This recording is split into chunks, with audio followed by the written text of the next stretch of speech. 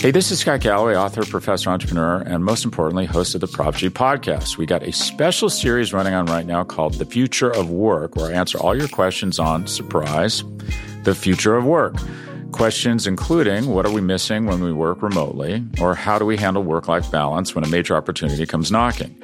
From the provocative to the technical, we're offering insights you won't want to miss. So tune in to The Future of Work, a Prop G Pod special sponsored by Canva. You can find it on the Prop G Pod wherever you get your podcasts.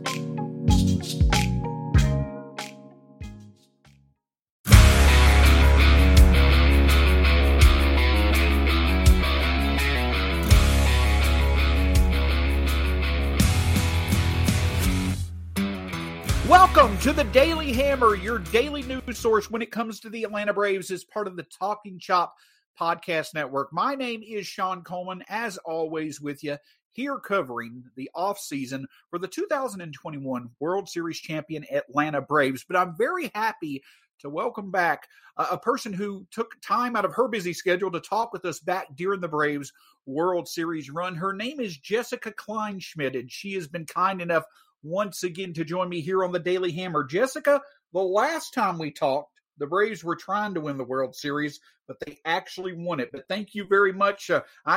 We're pretty excited to hear your thoughts on the Braves being world champions. I was very, very excited for them. And growing up, I was a TBS girl. Braves were the reason I even kind of knew baseball existed.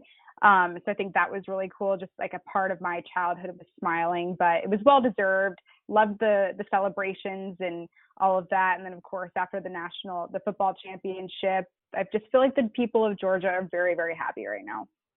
Agreed completely. And thank you so much for taking time again out of your schedule to join us. How have things been, over in your area of the world? I know that baseball obviously has had a pretty tumultuous offseason, I guess I could say, but the sports world in general seems to be consistently getting back to normal. But how have things been where you are?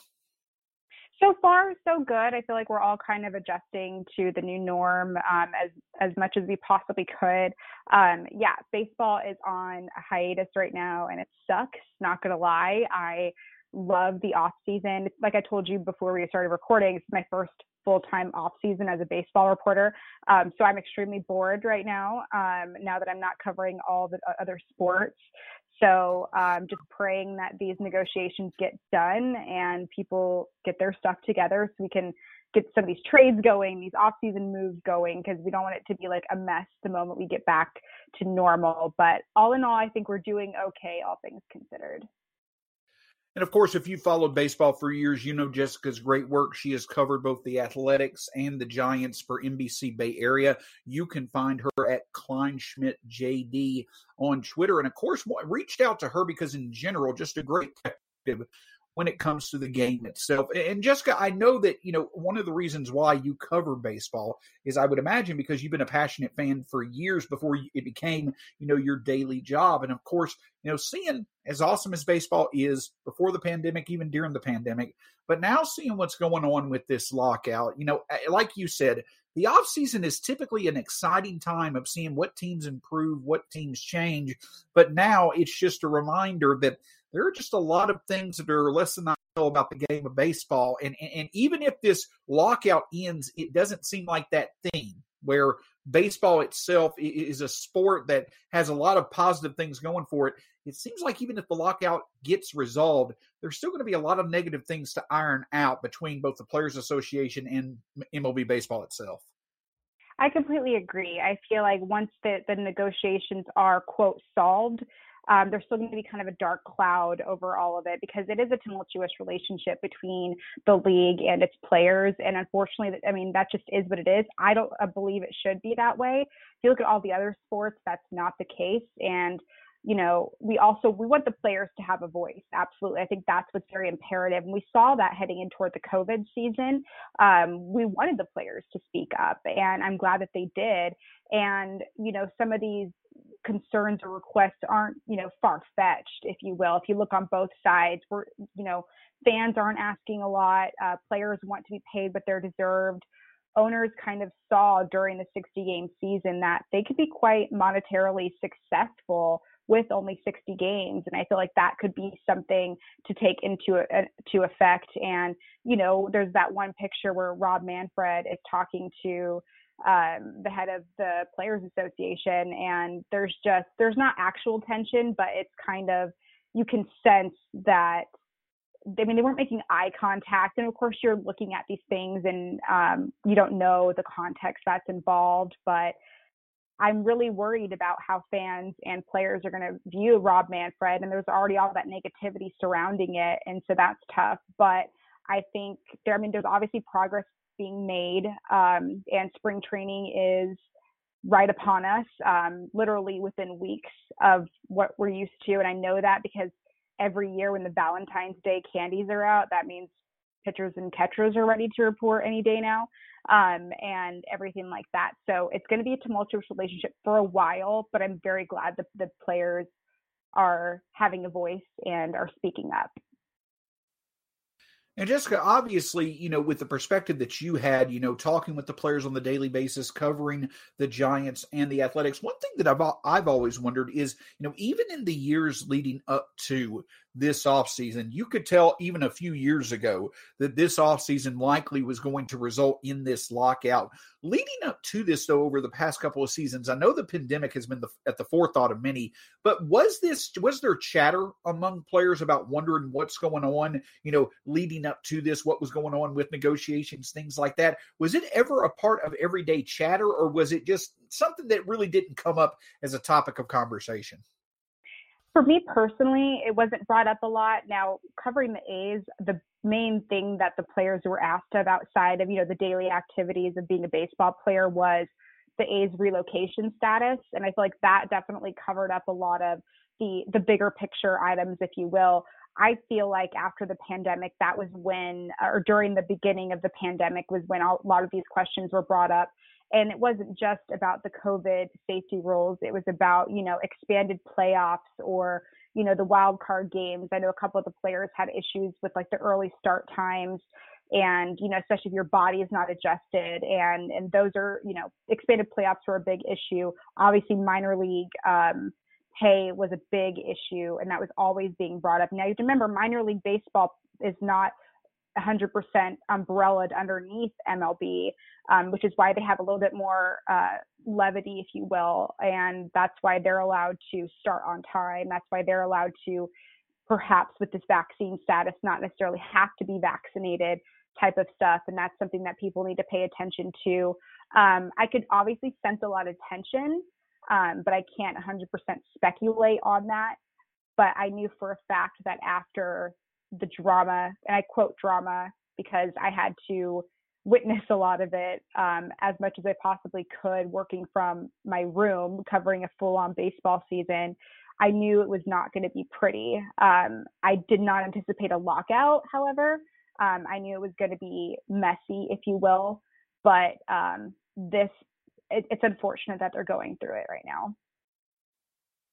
It certainly is. And even if, you've heard about it for years, you were kind of prepared for it, things like that. Listen, it's the negotiations, the lockout itself is one thing. But again, leading up to it, just during Rob Manfred's, time as commissioner, let's be honest, there's just not been a lot of positive things in general that have looked good about baseball, compared to other sports. There's certainly been some negative things as well. And you're just hoping that at some point, maybe the resolution could allow for things to get a bit better. But at least one thing we do have right now, compared to December and the holidays and stuff like that, there still is plenty of things to talk about. And of course, Jessica, the announcement earlier this week, just 2 days ago, the 2022 MLB Hall of Fame class, David Ortiz, certainly deserving, earned enshrinement into the Hall of Fame.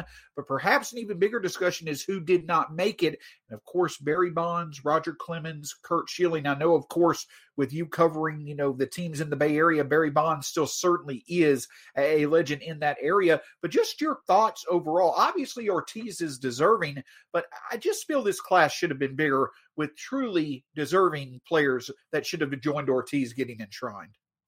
Yeah, I completely agree. And I think it goes without saying that there are a lot of people that are passionate about Roger Clemens and Barry Bonds not being elected.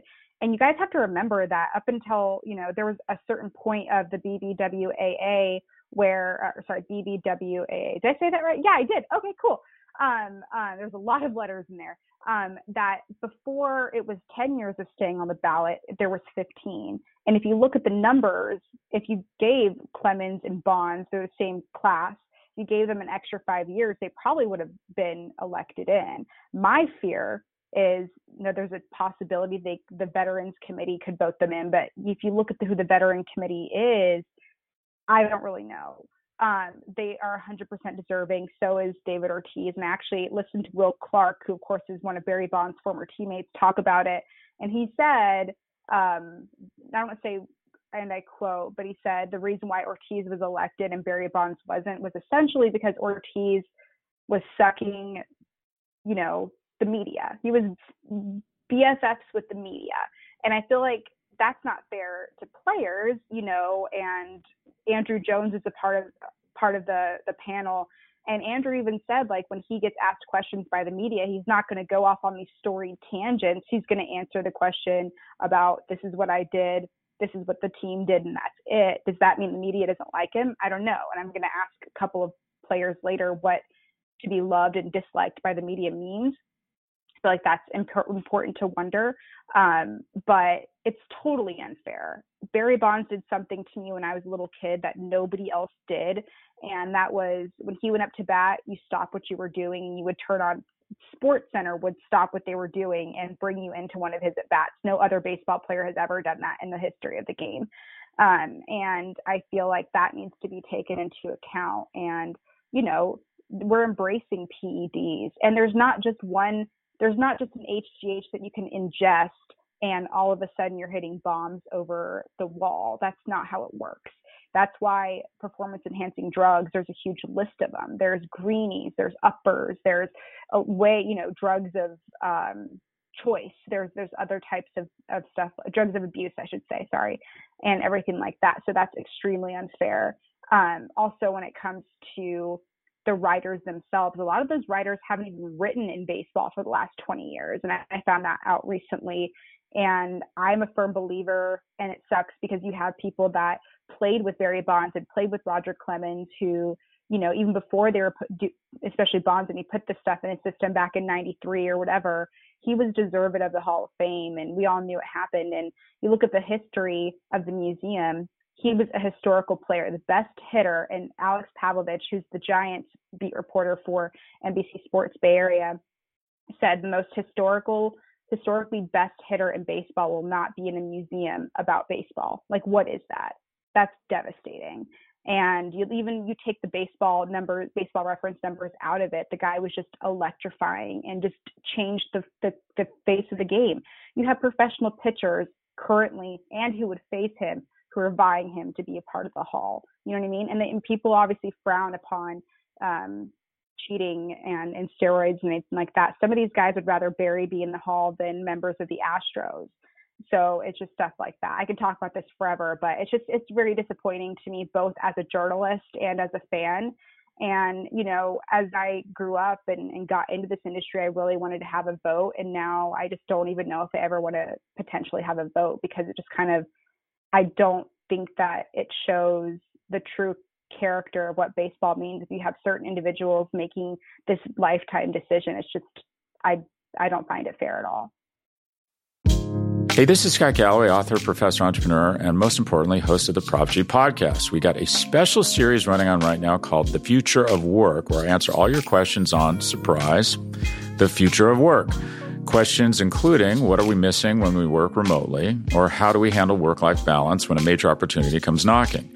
From the provocative to the technical, we're offering insights you won't want to miss. So tune in to The Future of Work, a Prop G Pod special sponsored by Canva. You can find it on the Prop G Pod wherever you get your podcasts.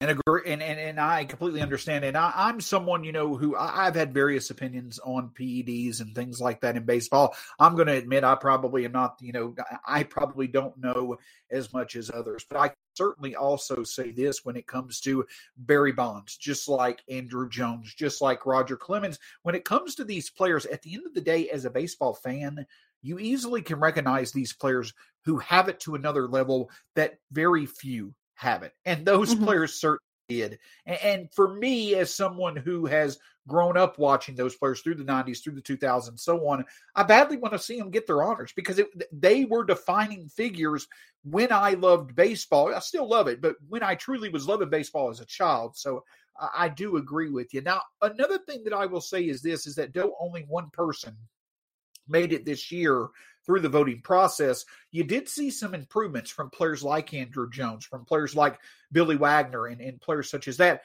Scott Rowland. That typically is a good indication that these players should certainly be in the Hall of Fame. But in particular, Andrew Jones, you certainly hope that at some point it's recognized, even though his career may not have played out like many other Hall of Famers did, you got to go back to just how dominant he was as both the hitter and fielder to recognize how rare of a combo that was. I certainly think he has a very good shot to get into it. Yes, ma'am. That's correct. Andrew Jones. Yeah, absolutely. The guy, I've never seen a guy he was so wickedly smart, both, and obviously evens himself out both at the plate and in the outfield. And he also had a beautiful, pitching staff to back him up who always hit their spots. And I feel like that was obviously extremely important. And he admitted that too. He's like, my teammates, they, with everything like that, very humble guy, all of that. And I feel like he is the epitome of the all-around perfect player. Everybody refers to him as a future Hall of Famer. He's very humbled and bashful about it. I'm right there with you. Yeah, and I love that athlete who's just overall good, the 5-tool players, if you will.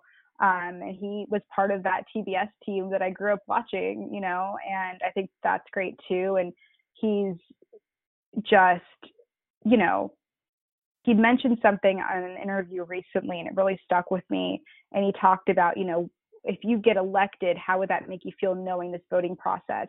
And he said, gosh forbid if I don't get in, I know that my teammates thought of me a certain way, and he shouldn't even think about that, and that's what sucks. And I'm pretty sure he'll get elected, but if that doesn't happen, you shouldn't even have that thought. You should be able to get into the Hall because of the numbers. And I don't understand that character clause. And obviously Andrew Jones didn't have to worry about that, but Barry Bonds being kind of mean to the media, that's silly to me. Even Curt Schilling, I 100% do not agree with his beliefs sometimes, but the guy was sensational, deserves to be in the Hall. So that kind of stuff is whatever. But Andrew Jones, yeah, all around great player. If he's not elected into the Hall, don't come near me because I'm going to throw a fit. It's the way that it is, and it's just it gets more and more frustrating as you mentioned.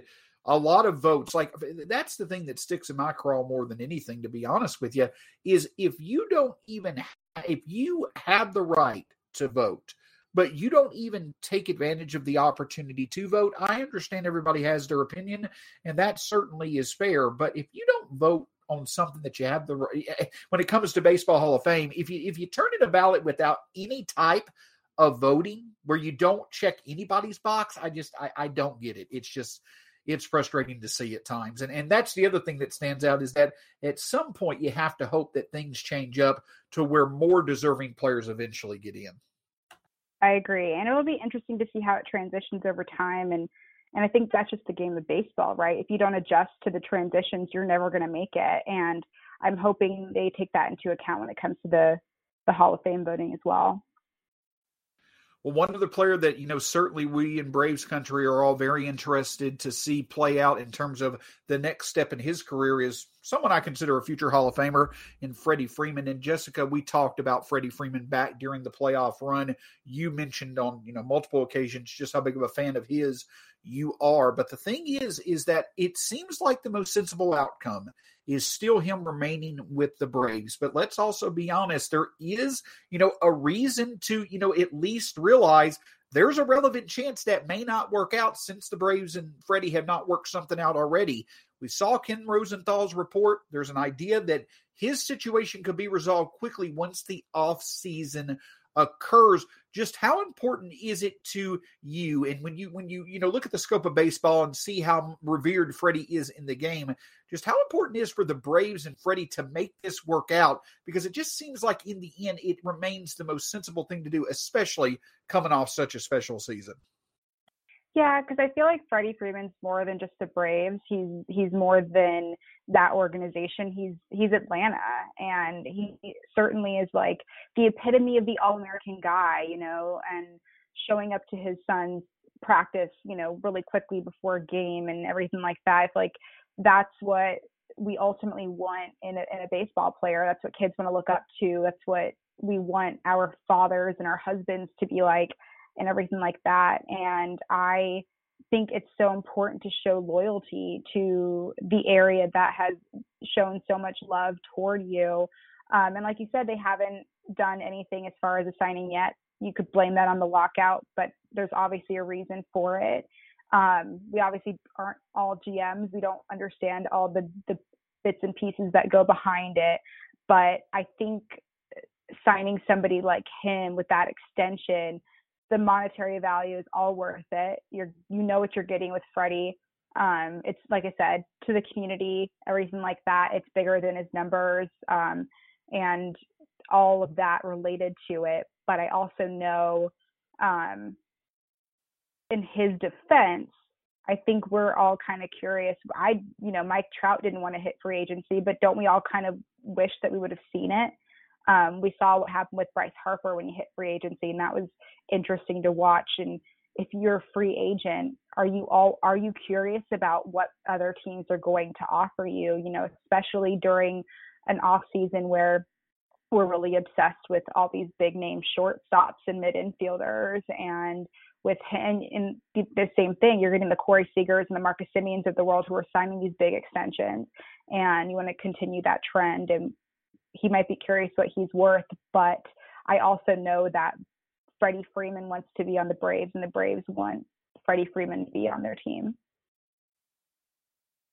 And of course, that kind of turns the page. We hope it's a page that we may not have to turn, but it does, again, the relevancy that, or the relevant chance that, this may not occur. There may just be a team, kind of like we saw 10 off seasons ago when the Cardinals, it looked like they were going to get Albert Pujols, but the Angels came in with an offer he couldn't refuse. Could a team do that? This off season once it resumes? Possibly. And of course, if that happens, Jessica, we've seen the reports as well that the Braves have looked into contingency plans, and one player in particular, multiple reports have suggested the Braves have looked into, they've done their due diligence on current Oakland Athletics first baseman. Matt Olson obviously has ties to Georgia, seems like just an all-around very good guy, outstanding player. Just for Braves fans, we hope this doesn't come to fruition, but for someone who has covered Olson for his career, what is that like? What is the idea of getting Matt Olson look like for Braves fans who may not know much about him since he plays on the West Coast? Yeah, and you mentioned that he's a Georgia boy, and the thing I like about this possible this plan B, if you will, first of all, that's a vote of confidence if Matt Olson's your plan B. But I had the opportunity to talk to his high school coach, and this guy is just a Georgia man. Now, Matt Olson, believe it or not, the reason why he's actually good with the A's is because he doesn't like a ton of attention. And I'm not saying that the Braves wouldn't give him a ton of attention, but I also like the idea of they would give him attention that's not like New York Yankee fans or the Boston Red Sox fans, where it's a lot of extra pressure. He likes to keep low key, but he's also a very serious ball player. And I feel like you would get the best version of him being closer to home and everything like that. And obviously we can't look at the numbers about how he plays in that area because they just don't exist. But despite the Braves winning the World Series, I don't think there would be enough, I don't want to say toxic, pressure on him, but I've just seen how other teams could kind of treat their players as far as the fans go.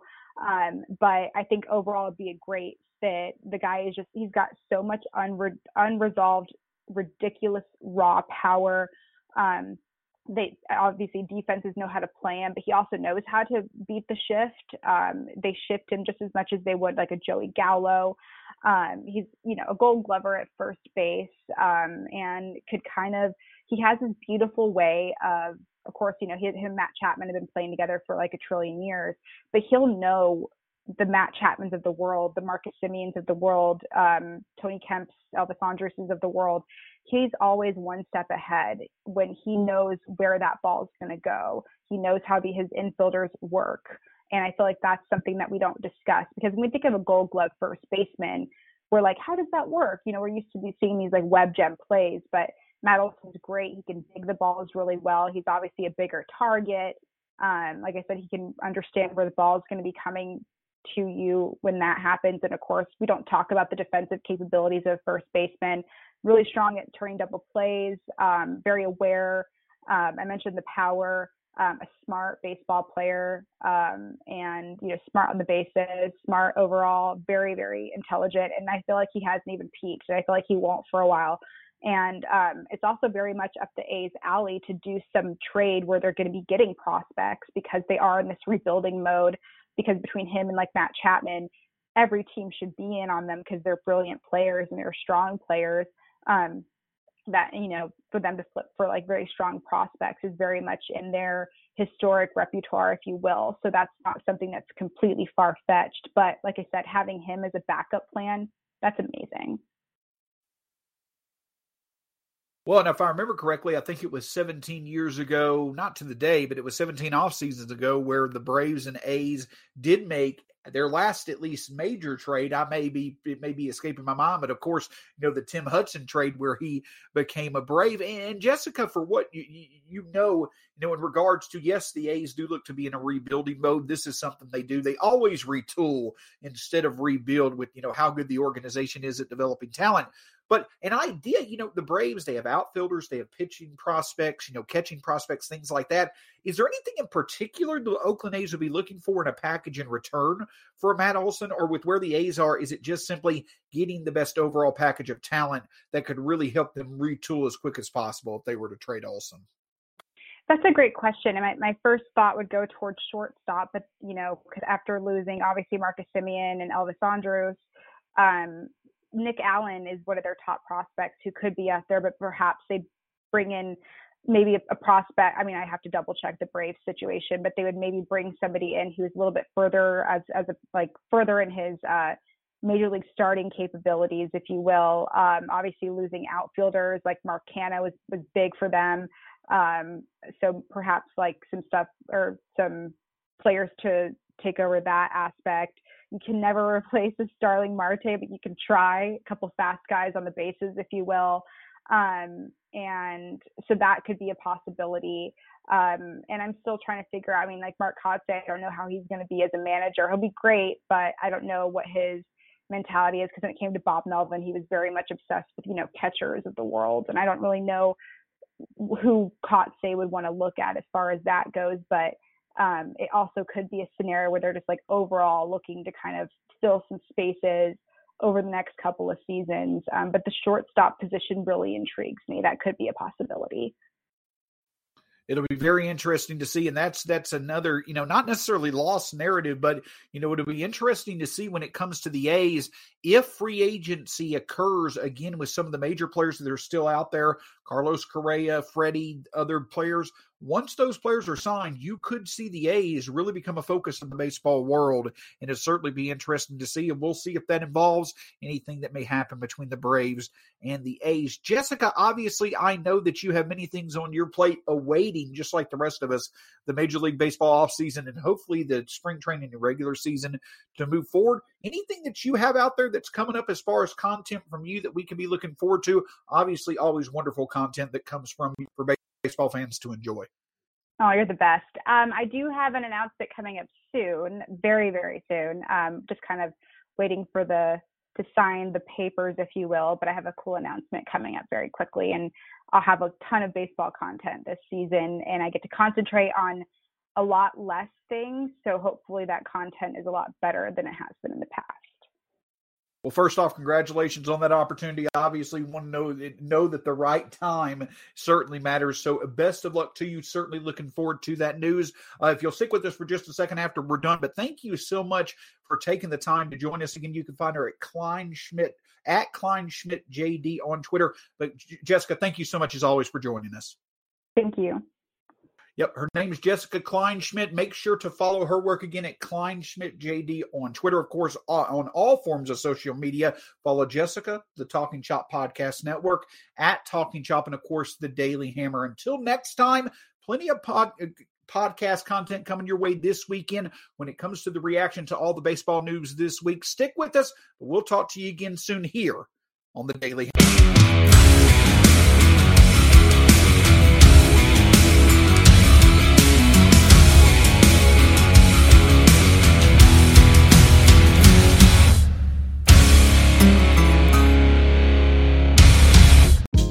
Hey, this is Scott Galloway, author, professor, entrepreneur, and most importantly, host of the Prop G podcast. We got a special series running on right now called The Future of Work, where I answer all your questions on, surprise, the future of work. Questions including, what are we missing when we work remotely? Or how do we handle work-life balance when a major opportunity comes knocking? From the provocative to the technical, we're offering insights you won't want to miss. So tune in to The Future of Work, a Prop G Pod special sponsored by Canva. You can find it on the Prop G Pod wherever you get your podcasts.